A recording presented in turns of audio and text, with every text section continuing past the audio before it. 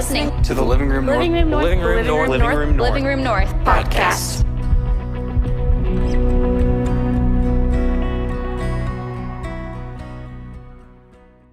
We're wrapping up this series called Over It, and our hope with this series was not that you would magically get over stress, anxiety, and worry, because we know that we're human and that's impossible, but that it would open the door for conversation, that you would know you're not the only one who deals with this. So that was just our goal for this series, and I hope that you've had a good experience in this series. If you've been here in the last couple of weeks, that your small group has been able to talk about stress, anxiety, and worry, and it's been a judgment-free zone, and that maybe you've been just processing through the way that stress, anxiety, and worry has showed up in your life. So I have just been really challenged by this series and really excited about it, so I'm excited to be here with you tonight. But before we get started, I do just kind of want to say a disclaimer. So I am going to be talking about the spiritual side to anxiety, and I just want to be really, really clear that I do not believe that anxiety is solely a spiritual problem. I don't believe that for everyone in here we could just pray away anxiety. Maybe that's your story, that you struggled with it, that you had to navigate through it, and you just prayed and prayed and prayed, and then you haven't dealt with it since. And if that's your story, that's amazing. That is not my story. I have dealt with anxiety for over 10 years now, and I see a counselor for it. And maybe for you are on medication for it, or you go to therapy frequently for it. Whatever that looks like in your life, that is your story. And I just want to be really clear that I'm not going to dismiss that tonight or try to make you feel guilty for seeking help. That is not my goal at all. I actually believe that if anxiety is something you deal with, you should be seeking help, and we want to help you with that. So I just want to be really clear tonight that I'm not going to just say your story doesn't matter or that this is the solution to all of your anxieties, because I don't think it is. So anyway, just to be honest and open with you and a little bit about me. So the past 14 months of my life have been some of the most interesting months up to date. I turned 26 at the beginning of the year.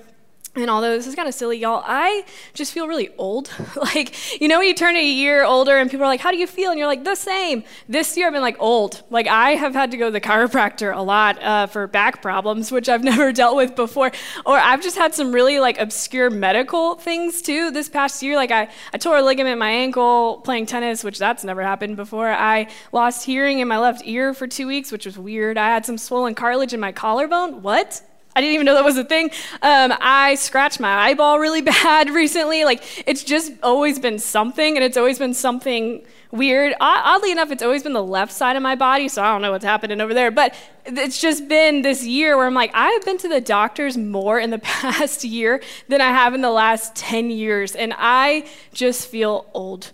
I have experienced a lot of professional change over the last 14 months, which some of it was seen, some of it was not seen, or I didn't expect it to happen, and some of it was really, really hard, and some of it was awesome. So the past year and a half, I have just really feel like I've been all over the place career-wise and trying to figure it out, and I am really happy with where I am right now, but there has been some months where I just really struggled with, do I have a purpose here? Like, why am I here? What's going on, God? Are you just tossing me around? I don't really get what's going on. So professionally, there's been change. My family moved and then moved back, which was strange. But they moved to Florida, and so that was obviously a life change of trying to go down and see them as much as I could in Tampa and then come back. And my friend group has changed. And then oddly enough, this one's just weird, but I just want to tell y'all, this year I decided I'm going to go back to my natural hair color. I'm going to stop dyeing my hair, go back to dark brown. I have found like a gray hair a week in the last 6 months, and I just wasn't emotionally ready for this. And my mom, I called her one day, I was like, Mom, you're not going to believe this. I found a gray hair, and it just really sticks out. And she was like, oh, it's just the start, honey. It's downhill from here. And I was like, oh, good, Mom, this is great. So that's been something I've adapted to. But anyway, this year, the past year and a half really has just been kind of hard. And then there's been some things that have been awesome. And really the past year and a half reminds me of, have you seen the movie Inside Out? Okay, yes, it's a great great movie, and the premise is it's kind of narrated by these 4 or 5 feelings: anger, joy, sadness, disgust, and fear. 5. And they believe at the beginning of the movie that all of your memories should be dominated by one emotion. So they assume that it should be joy, that all your memories should just be defined by the joy it brought, and that's what you should remember of it. And at the end of the movie, spoiler, they realize that there's actually beauty in memories having some joy and some sadness, or some joy and some fear, and that memory shouldn't be discounted just because there was sadness involved or anger involved. And that has really been my year. And when I look back, I just think this year has been so full of joy and sadness and anger and grief, but mixed with some really cool things and some excitement. So one of the things in the last year that was different than previous years was, like I said, my family lived in Florida, and once they moved down there, they were near Orlando. And my mom and sister decided that they were going to get passes to Disney. And I was like, well, that's not fair. So I decided that I was going to get a pass to Disney so that when I went down there, we could all go to Disney together. And Disney quickly became this really big thing that I look forward to. Probably, guys, I wanted to get my money's worth. So once a month, I was figuring out how to get to Disney because I wanted to show them you're going to charge me a lot, but I'm going to get way more out of this. So every month I was planning a trip, even if it was just for an evening. When I was visiting my family, I just wanted to go to Disney. And then as I was walking through some really difficult months, planning these trips and looking forward to these trips kind of became a distraction. And it became this release almost, in the sense of, oh, today was really hard, so let me see what fast passes I can get for the end of the month. Or today was really hard, let's see what new snacks there are at Casey's Corner. It was just this thing that consumed me and distracted me from the pain that I was dealing with. And when I look back on this year, my pass actually expired a week ago today, and I'm not in a place to talk about it, but it's over. But when I look back on this year, that was my distraction. But when I look back on other years and other seasons that were hard, I had a distraction. It just wasn't Disney. But there was always something that was distracting me through these hard circumstances and these hard seasons. I can look back and I see, there was a season in college that was difficult, and I distracted myself with Parks and Rec. I watched Parks and Rec until I couldn't even see anymore. It's just all I wanted to do. And then there's some seasons I look back on that were hard, and I distracted myself with boys, and that's just what I did, and where I sought attention, and how I distracted myself. Or, there's other seasons where I just distracted myself with staying busy, or comparison on Instagram.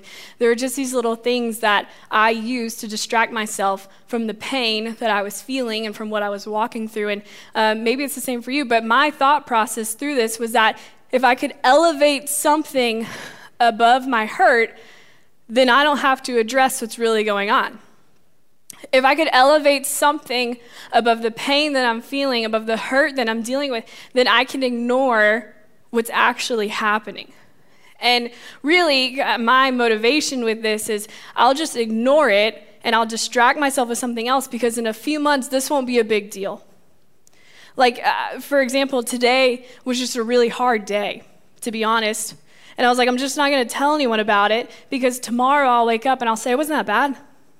Or in a week, I'll think, it wasn't that bad. I was fine. I survived. But it was a hard day. And so now I'm choosing to be honest about it. But in most cases, I just want to say, it's fine. Everything's fine. Because I know in a few months, I'll look back and think, it was good. We made it through. And I distracted myself with something so I didn't have to deal with the pain. So my question for you tonight is, what do you elevate when life hurts the most? Rascal Flatts song. You ready? You know that song? What hurts the most was being, say it with me, so close. Yeah, I sound just as good as Alex. I don't know why they don't ask me to lead worship. He's so offended right now. But my question for you is, what do you elevate when life hurts?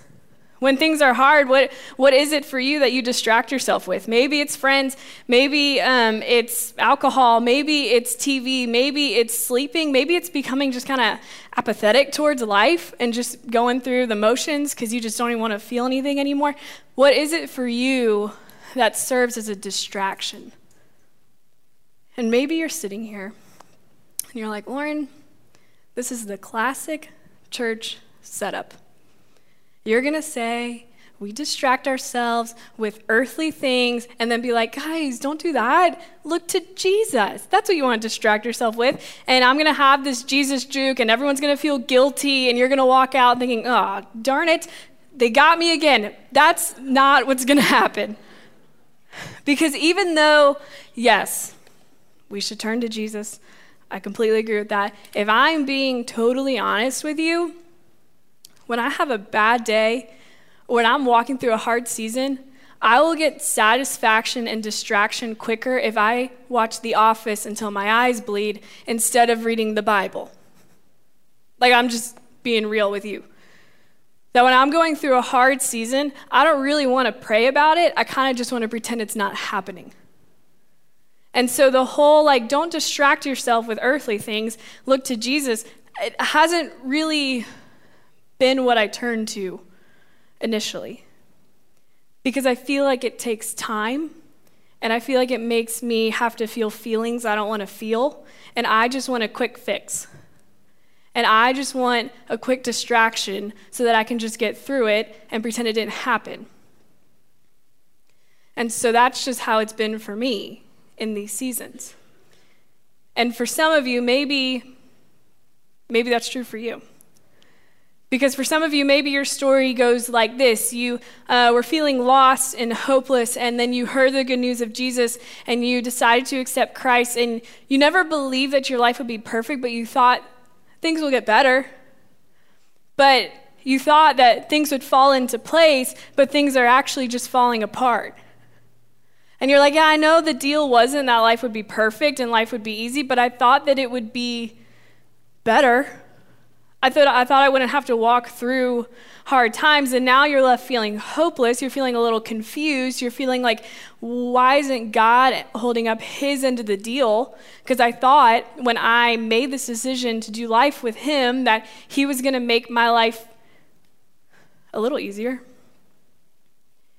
And it just feels like everything's falling apart. And maybe you're in a place right now where you're thinking, God, are you even here?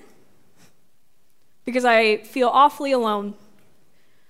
Or maybe you're in a place, which I have been before, where you're like, God, I kind of feel like this is a sick game, where you're just watching to see how I handle this.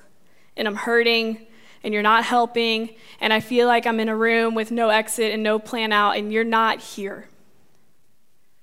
And if you've been there before, 1, that's okay. 2, it's normal. And 3, you're not alone. Because actually, Jesus had been there before. You see, there's this moment with Jesus that I think we are quick to look over because it happened during the crucifixion. And when we read the crucifixion, we often just want to get to the good part, right? Where he comes back and everything's fine and the promise is fulfilled. But while he was hanging on the cross, after he had just gone through immense humiliation and torture and pain that we can never fathom, he's hanging on the cross and he says, my God, why have you forsaken me? And some translations say, my God, why have you abandoned me? And he doesn't say, my God, have you? My God, are you thinking of it? At this point, Jesus is thinking, my God, why have you forsaken me? Why have you abandoned me?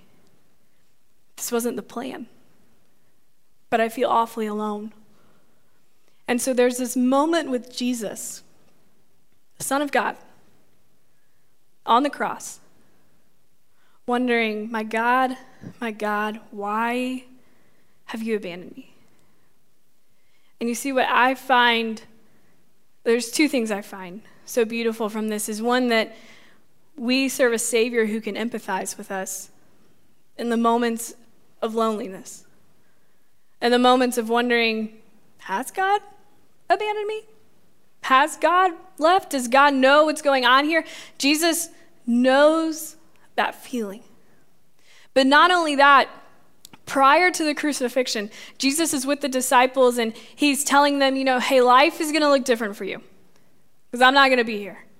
And this is how it's going to go, and this is why it's going to happen. And he's giving them some advice for what their life is going to look like and how they need to handle it. And he says to them, hey, I'm telling you all this for a reason. And it's in John 16:33. He says, I've told you these things so that in me you may have peace. And so before Jesus goes to the cross, there's this moment with Jesus where he says, I'm telling you this so that you may have peace. Not, hey, maybe one day you'll earn it. Maybe one day you'll be good enough for it. Maybe one day I'll think about it and I'll give you peace. No, I'm telling you this so that you may have it. It's yours to have this peace. Because he goes on, he says, in this world you will have trouble.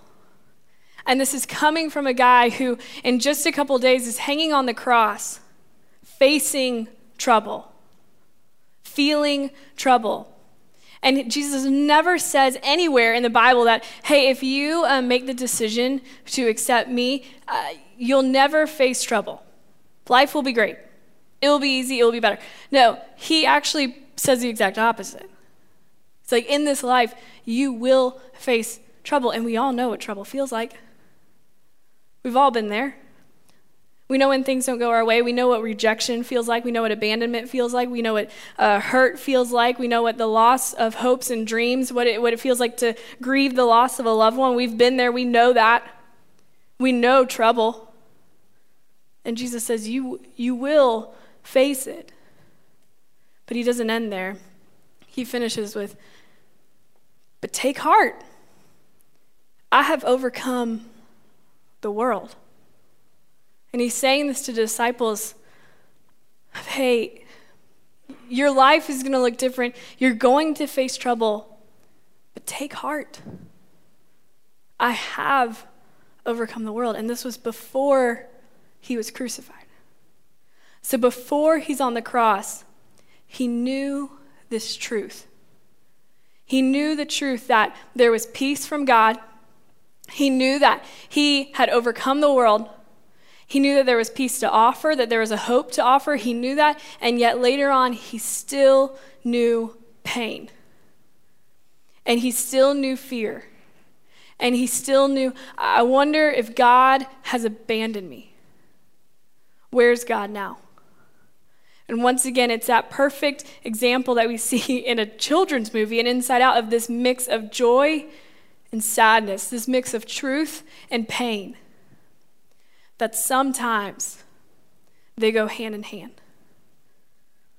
But you see, he says that he has overcome the world. So the world includes your fear and your rejection and your hurt and your loss and your abandonment and your loneliness and your anxiety and your stress and your worry. He's overcome all of that. And there's peace there. But he doesn't promise that we'll never face trouble. He promises that we will, but he hasn't left us. And you see, the thing is that on this side of heaven, we will face trouble, and we will face pain and loss and stress and anxiety and worry and depression and all of that. We will face it. But as believers, we have a choice. We can sit in it, and we can become defined by it, and we can become imprisoned by it, and it can be where we live. Or we can believe that Jesus meant what he said, and that he has overcome the world, and therefore we have hope. You see, although the presence of stress, worry, and anxiety is unavoidable, the prison is optional. With Jesus, there's an option. Yes, you can live in this. You can choose to be defined by this and imprisoned by this stress and this worry and this anxiety, all of that, all those feelings, the hurt, the abandonment that's happened to you. You can live there. But with Jesus, there's another choice. You can have hope, and you can find freedom, and you can have the peace that he so freely offers you. Because you see, even if you are never over it, which we will never be over it on this side of heaven, you can find hope in the one who has overcome. We may never be over it, There will probably never be a time in your life where you're like, wow, I have never felt anything negative in a long time. I've never felt stress or worry or anxiousness. All those feelings just seem to fade, and all I feel is joy. That may not happen to you. But lucky for us, we can find hope in the one who has overcome. And you see, hope in Jesus helps you live a full life, because remember, he says, I will give you life and life to the full amidst the stress, the worry, and the anxiety. So as we live with the stress and worry and anxiety, we can live with hope. As we live with pain, we can live knowing the truth. And you see, this hope in Jesus, I think we hear about it and we're like, yeah, hope, but what does that actually mean? I think for us, this hope in Jesus, it helps us forgive people we never thought we'd be able to forgive. People who I'm sure we could go one by one and I could tell you stories of people who have hurt me, and some of you might think, yes, Lauren, you should never forgive them. Your anger is valid and just, but this hope in Jesus helps me forgive them anyways. This hope in Jesus helps heal wounds that have remained open for far too long. This hope in Jesus restores purpose to dreams that you thought were lost and dead. This hope of Jesus gives peace in disaster. The hope of Jesus empowers. The hope of Jesus provides a light. And you see, this hope in Jesus isn't just a light at the end of the tunnel. It's the light that guides you through it. It's the light that guides you through the tunnel of stress, of anxiety, of depression, of these feelings of my life will never get better. Jesus isn't this far off hope at the end that maybe I'll get there one day. He's with you through it. He's not going to abandon you.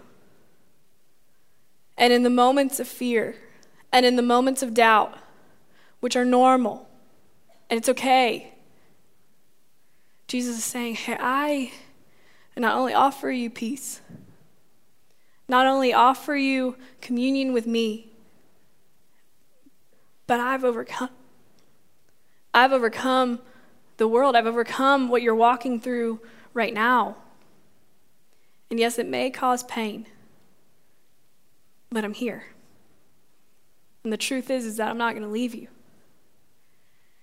And you see, I think when it comes to distractions, yes, the short-term solution of whatever it is for you would be easy. And it would provide a Band-Aid.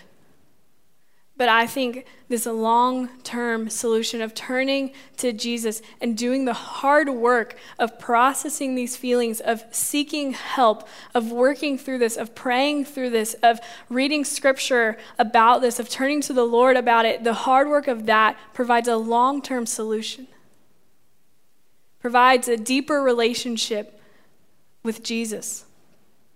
Provides a deeper understanding of this hope that we have, of this peace that we've been so freely given.